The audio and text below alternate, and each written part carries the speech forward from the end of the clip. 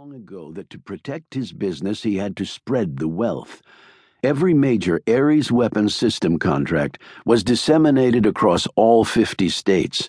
His glossy, expensive ad campaigns touted that fact above all others. 1,000 suppliers spread across America, keeping you safe. The Hollywood voiceover would proclaim in deeply resonant tones that made your skin tingle and your heart pound. It sounded very patriotic. It had actually been done for only one reason. Now, if some bureaucrat tried to cut any of the pork, 535 members of Congress would rise up and strike the person dead for having the audacity to try and take jobs from their people.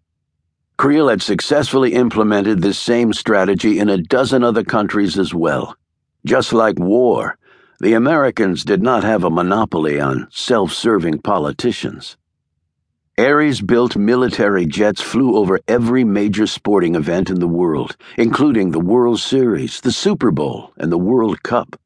How could you not get goosebumps when a tight formation of space-age warships costing $150 million a pop came roaring overhead with enough firepower to easily take out every man, woman, and child in the place with a single strike?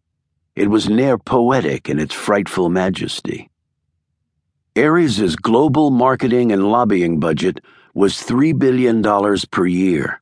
For that mammoth sum, there wasn't a major country with defense dollars to spend that didn't hear the message over and over again. We are strong. We stand by you. We keep you safe. We keep you free. We are the only thing standing between you and them. And the pictures were just as compelling.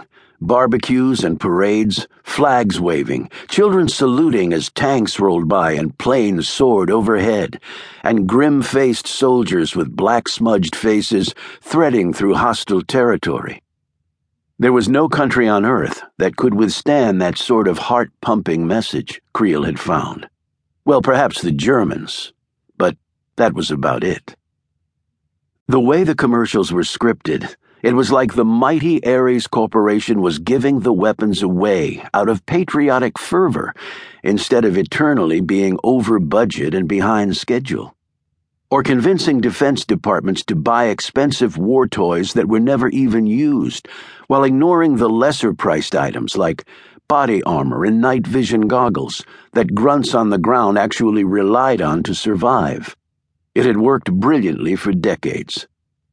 Yet things were changing. People, it seemed, were growing tired of war. The attendance at the enormous trade conventions Ares put on annually had fallen for 5 years in a row. Now Ares's marketing budget was bigger than its net income. That revealed only one truth. People weren't buying what Creel was selling. So he was currently sitting in a nice room in a building owned by his company. The big man sitting opposite him was dressed in jeans and combat boots, looking like a grizzly bear minus the fur. His face was tanned and worn, with what looked like either a bullet crater or the mother of all measlepox on one cheek. His shoulders were thick, and his hands huge and somehow menacing. Creel didn't shake hands. "It started," he said. "I've seen Comrade Constantine." The man could not resist a smirk when he said this. They should just award him the Oscar now. 60 Minutes is doing a story on it this weekend, along with every other news magazine. The idiot Goshkov's making it easy on us. What about the incident? You're the incident, Creel pointed out. It worked before without boots on the ground.